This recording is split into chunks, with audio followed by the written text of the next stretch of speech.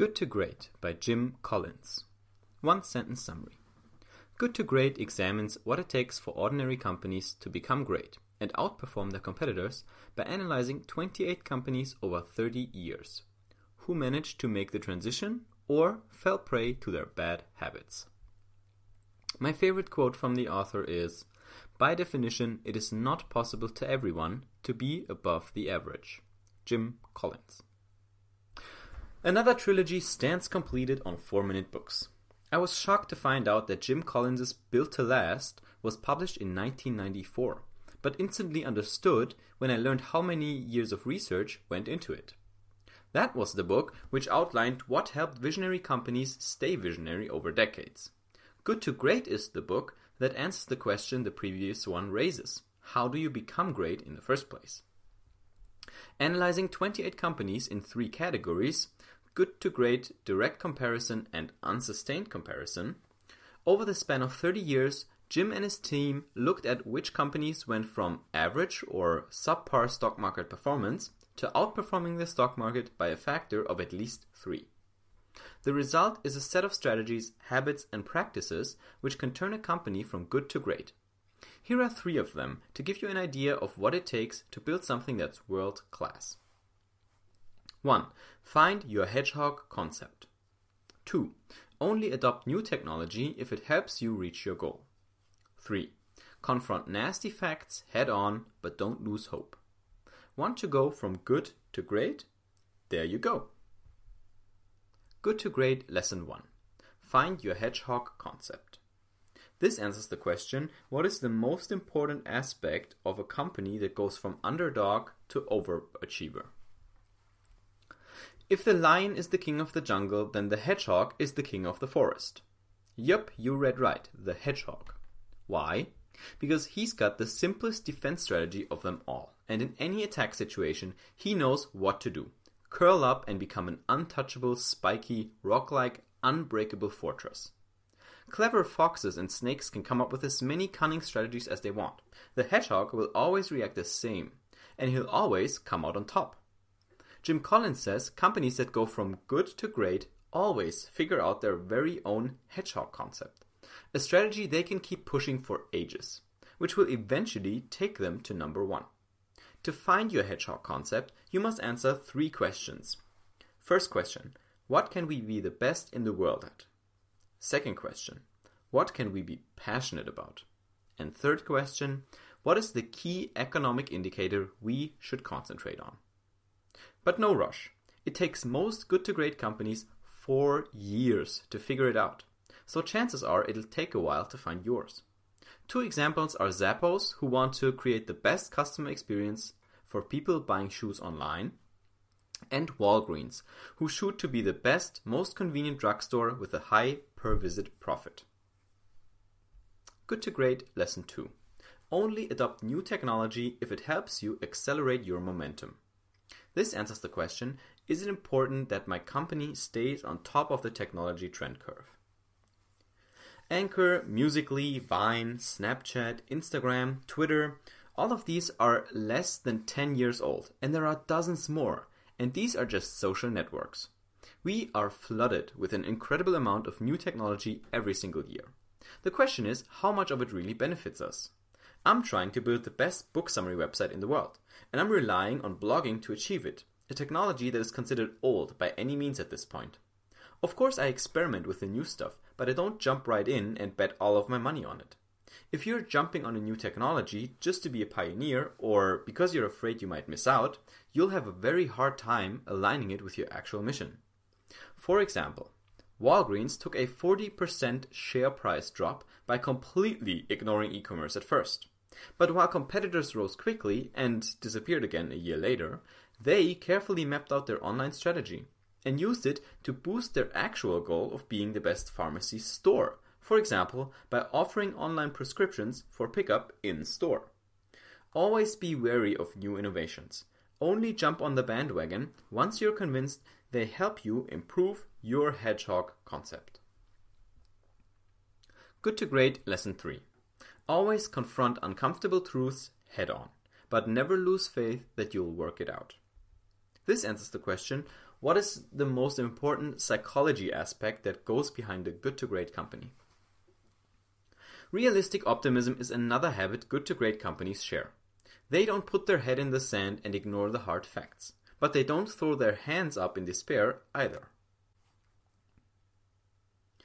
When you're just not profitable enough to make it, or your latest marketing campaign sucked, accept it and deal with it. For example, when Procter & Gamble entered the paper goods market, the situation looked pretty bleak for the incumbents Scott Paper and Kimberly-Clark. But while Scott Paper gave up the battle before it even began and started to branch out, trying to dominate a few small niches P&G had no business in, Kimberly-Clark held a moment of silence for P&G, because they knew the big guys were about to lose. Kimberly-Clark rallied at this opportunity to compete with one of the big guys. 20 years later, Kimberly-Clark not only owned Scott Paper, but also outgunned P&G in 6 out of 8 product categories. As my mom always says, everyone boils their food in the same water. So don't sugarcoat the bad things, but never lose faith in your ability to figure it out. Here's what I learned from Good to Great by Jim Collins. What I would like to do with this book is, first of all, give you a bit of a background on how much time went into it, because it's insane. And second, break it down on a more personal level, because you might work at a company and you might want to tell this to your boss or show him or her the book. But then again, you might need something that's a little more personal. Maybe you want to try to start your own business. Maybe you have a startup. It's like a really small company. So we'll try to figure out what you can take away from the big picture to your own life. First of all, Jim Collins has, I believe, 3 books out. Built to Last, Good to Great, and which was the third one? Built to Last, Good to Great, and it is another 3-word one. Anyways, the point is, I think he only took longer with each book he published to research, and I think the longest one was about 9 years. So it was, 6 years, 8 years, 9 years, or something like that. So that's how much time he takes between each of his books. That said, this kind of research phase is not for me. I would want to do more. I want to say something like a book a year I could imagine myself doing, because I'm not that kind of a long-term project guy. But just knowing that means that everything in this book is backed by a lot of data. So there's a lot of research behind it, a lot of data, a lot of science. So this is not your average, I found this new thingy, let's try it, it's good for business kind of book, right? It's not a that's why these books have sold so well, millions of copies, and continue to sell so well even today, because everything is super, super propped up on a solid foundation. Okay, let's dive in. The hedgehog concept, I think my friend Patrick Edblad from Selfication, he talked to me about this, and he was looking for what hedgehog concept you can use with habits, which was an interesting idea, I think. Like, what strategy to change your habits works the best for you, and then just keep pushing that and doing that over and over and over again. What I'm thinking of when I hear hedgehog concept is what you can do to find something you can really win in, right? Like a business kind of idea. So answering those questions, it's not easy.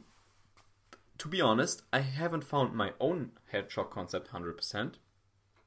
Last year it was pretty clear. It was publish a summary every day, and that sort of led 4-minute books, I want to say, to win. So because it did survive most of the competitors, I've seen other book summary sites come and go within the same year because they just didn't put in the work. I had 1 summary a day, and I think if I did it again, or if I kept doing it, after 3 years, I would have over 1,000 summaries on the site. But I'm not trying to sort of win this game against Blinkist or some of the bigger competitors in the space, get abstract and so on. That's not what I was trying to do. So I shifted, and now I'm writing daily on Quora. So my hedgehog concept keeps changing. I think I have an idea of it that I could bring back to 4-minute books. But going into the first question, what can we be the best in the world at? I can't be the best in the world at writing. And I can't be the best in the world, I believe, at book summaries either. What I could potentially be the best at is writing short book summaries and publishing them on a daily basis, right? So note how specific that is and how little that distinction is to not being the best book summary website. Because maybe the difference between being the best book summary website and being the best book summary website that publishes daily and has really short summaries is very, very small. So it might actually become the biggest book website if I continue to publish daily and make the summaries really short. That actually might happen, right?